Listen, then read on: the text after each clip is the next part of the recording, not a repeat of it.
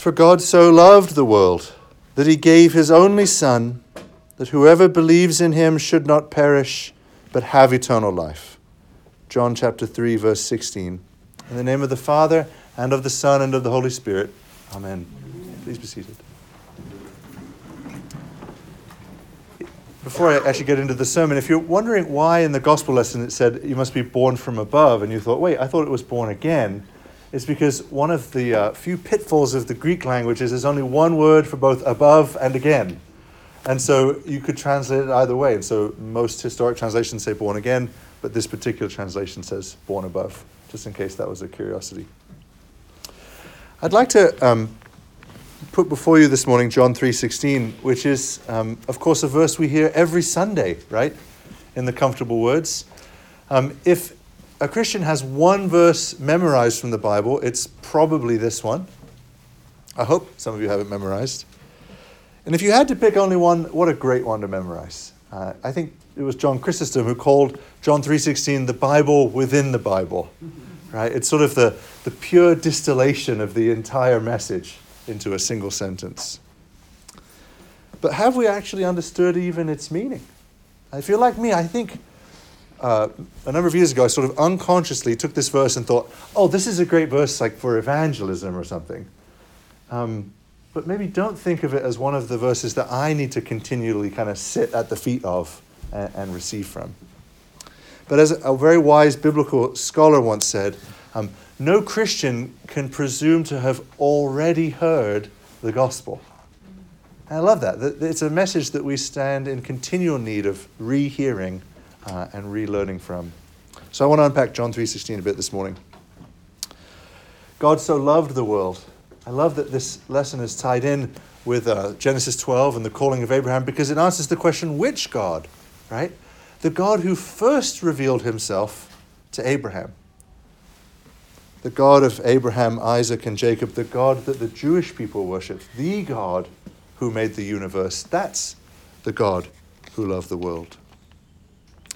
And when we say God so loved the world, it's a bit ambiguous in English, isn't it? Does that mean God loved the world in this way, or God loved the world this much? Grammatically, it's in this way. I think in the original, it's God loved the world in this way that he gave his only Son. But it's not wrong to read it like God loved the world so much, because God, we know from the Bible, is love. And because God is infinite, that means his love is enormous. He's not sort of a stern judge with this little bit of a loving side, right? He is love. God is love. His love is beyond measure. We will, in fact, spend an eternity, God willing, enjoying and contemplating this love, and we'll never get to the bottom of it. Right? It's larger than anything that we'll ever be able to contain. God so loved the world. And this is because this is such a familiar verse, we think this is sort of like a general religious truism. It is not. This is a uniquely Christian truth. Every other man-made religion before Christianity, so what I mean to say is Christianity it's the only not man-made religion, right? All other religions are the inventions of a man. Christianity is the only one where God came down and said, this is how it is, right? It's a God-made religion. Every other man-made religion prior to the coming of Christ, when it told the story about how the world came into being, when we look at their sort of creation stories, that we have these ancient texts from Babylon and Assyria and in all these languages that people haven't spoken for thousands of years, written with chisels and Ugaritic and all this stuff. When you look at all these stories, and even the Greek mythologies, how the world came into being was either the creation of some wicked god who hated it, actually, or it was like this accidental byproduct of a clash between the good and the bad gods. Right? That's the best that mankind could come up with. That creation was at best like an accident, or at worst it was sort of the plaything of one of the bad gods. Right? Devils. Sure. In no religion did the God who made the world love the world. Right? What we take for granted was a complete epiphany. It was initially sort of presented to the mind of the Jewish people through the Old Testament, but with this teaching of Jesus do we see God, the God who made the world, loves the world. And even though ever since Christ revealed this, you'd think that other religions would then kind of take this and run with it too. It's almost like too marvelous a truth for non-Christians to even get their heads around. So when people invent religions after, and Islam is the great example of this, the God that Muslims believe in doesn't love the world. Right? It was like they actually cut that bit out, even though Christianity existed for 600 years, and Muhammad and his followers are kind of inventing this religion. They don't put in the God loved the world bit. It's like too big a thing. Buddhists do not believe God loves the world. They don't even believe there is a God properly who could love the world.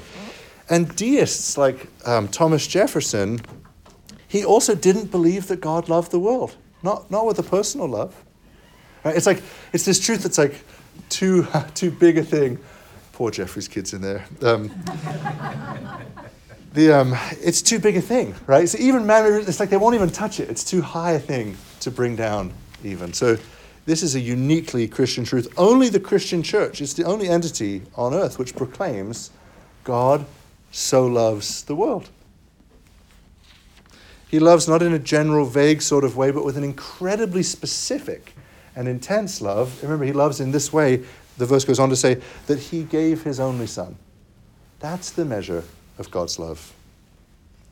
Meaning that God the Father was willing and did send God the Son, which in a way is sending himself because he's God, and also not himself because he's the Son. That's here we are in the mystery of the Trinity that we'll never fully comprehend.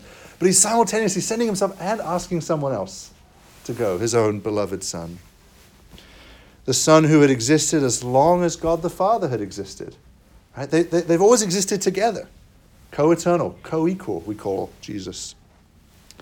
And prior to the incarnation, God the Son had never suffered change or felt pain or known weakness. Right? He was immutable God. But when he sent and he voluntarily comes into the world, into the womb of the Blessed Virgin Mary, that is when he's first given to the world. The incarnation, we recently celebrated it at Christmas. But then he's given, and I think this is the full meaning of John 3:16, he's given for the world on the cross. Did you catch that verse where Jesus compares himself to the serpent that Moses held up? Do you remember that Bible story that the Israelites in the wilderness getting bitten by snakes and they're dying from it? And so God commands Moses to make a bronze serpent and put it on a staff, a wooden beam, catch the parallel, and to hold it up, and anyone who looked at that would be healed. Right? It was a thing that got lifted up on a piece of wood, and it was a symbol of the wicked thing. Right? A serpent is a bad thing, and yet it was a picture of the serpent. He who knew no sin became sin for our sake. He got lifted up to be beheld by us. He's given for the world when he submits to death on a cross, suffering, of course, the penalty for sin in our place. Right? He is the substitutionary sacrifice. God so loved the world that he gave his only Son. So I think it's an answer we often need to come back to if we ask, does God love us? Right? Because in the midst of particular trials, it sometimes doesn't feel like it. That's why a cross is always central in a traditional church. Say, this is the answer to that question. Right? Yes, he does love us. And the cross it's too big a thing to get our heads around without an analogy, and yet then every analogy does a disservice because it's too small, right? So that's kind of the inherent problem of analogies when speaking about God. But I want to offer an analogy to try and show one aspect, which is the difference of scale between the one who loves us and us who are beloved. I want you to imagine that you have a pet hamster. How many of you have had a pet hamster at some point in real life? You had a pet hamster, Scott? Nice. Pretty recently? Just kidding. Just kidding. Imagine one day that your hamster turns on you and bites you. In fact, it becomes chronically aggressive. It's biting and scratching and wounding all the other pets and your kids and yourself. What do you do with that hamster? You set it out in the woods, if you're kind. Or there's other ways. But you would definitely get rid of Hammy one way or another. I may or may not be speaking from experience. Trace this terrible analogy onto God. He doesn't get rid of the hamster. He volunteers his own Son to become a hamster to suffer miserably at the hands of other hamsters to atone for the wicked hamster. That would be an insane amount of love for hamsters, right? I mean, could you imagine giving up your own human child to do that? To redeem a hamster? And yet I assure you the gap between God and us is much larger than between us and a hamster. And yet that's exactly the descent and the humiliation that God was willing to suffer to rescue us, who are, frankly, pathetic creatures in his sight, pitiable, tiny. And yet he loved us so much, he wouldn't just put us back out in the woods. God so loved the world that he gave his only Son. He gave us, of course, the raw gift of the cross. But he also gave us the means of laying hold of it, which is also essential, right? A power outlet's no good if you don't have a plug to connect to it. An engine's no good if you don't have a drive shaft to connect it to the wheels. We needed a way to receive the gift that he gave for the world, which he also supplies. Here in the verse, that whoever believes in him. So what do we do about this cross? Believe in it, right? As a matter of fact, and then as a matter of trust. Whoever has faith in Jesus, whoever trusts in Jesus, that's who receives the gift that was given by the Father. The gift of the incarnation and the cross. This is, of course, the great theme of Romans chapters 3 and 4 that we've heard.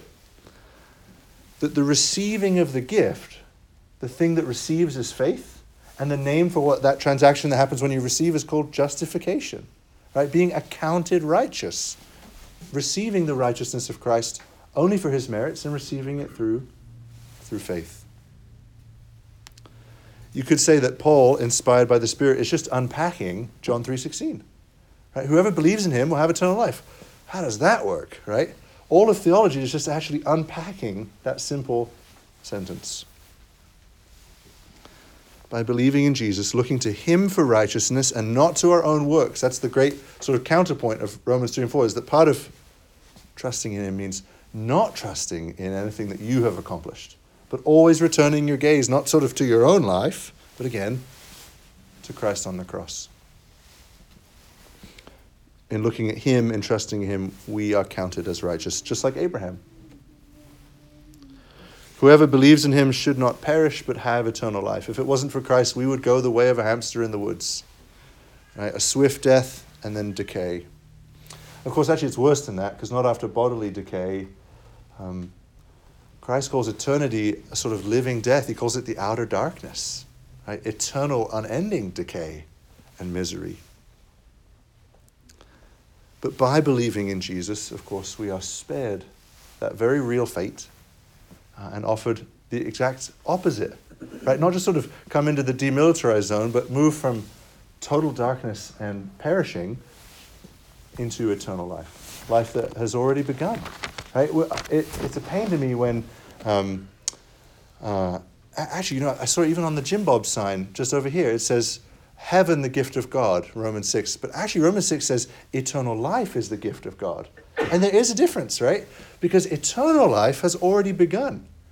That you are, or now, whatever your age is now, that's the number of years you are into your eternal life. I should say, it's not coterminous with your birthday, actually. Whatever, however many years you've walked with Christ from the day of your baptism, that is the time, right? The beginning of your eternal life. Stepping into that life in the first place, receiving Christ by faith, well, that's what the theologians call justification. Growing in that life, the way a kid grows, that's called sanctification. And then attaining full maturity, which the geneticists sometimes change, it's around 27, I think, is sort of when you're genetically fully mature. Probably not mentally fully mature yet, but at least in my life. But genetically, apparently, that was full maturity. And then remaining at full maturity forever, that's glorification. Right? Getting to enjoy, in the same way we enjoy health while it's there, getting to enjoy full growth forever. And all of those things, they all trace back to the single source, which is the righteousness of Christ. The righteousness that justifies, the righteousness that sanctifies, and the righteousness that glorifies. All of which we receive by faith. Faith in the one he's given because he loves us. Right? Not just loved past tense, but loves present tense. It's one of the great epiphanies of the Christian life, and I hope most of you have had it, but maybe some of you haven't. To actually know that, and it's sort of in your real being, that God actually does love you. Right? That you're not just some sort of anonymous person in the mass of the church. That he actually has particular love for each of you. For me, the epiphany happened when I actually heard a lesser statement, which kind of drove it home. I was told once that God liked me. And it just melted me to the floor. I think I cried for about 6 hours after that. And even though like is less than love, it's like, again, love is such a big word. But just to bring it down a notch, that God likes you, right? He wouldn't have come and died for you if he didn't like you, right? He wouldn't be sort of actively wooing you by his Holy Spirit and drawing you into his own life if he wasn't interested in you, particularly you, right? He wouldn't have knit you together in your mother's womb exactly who you are if he wasn't interested in who you are. He loves us in the present tense with an undying love. That's what's wonderful about the cross, is it doesn't end with the cross, of course. It's the precursor to the resurrection. That he showed his love on the cross, but that love continues in his undying life, which he shares with us. Amen.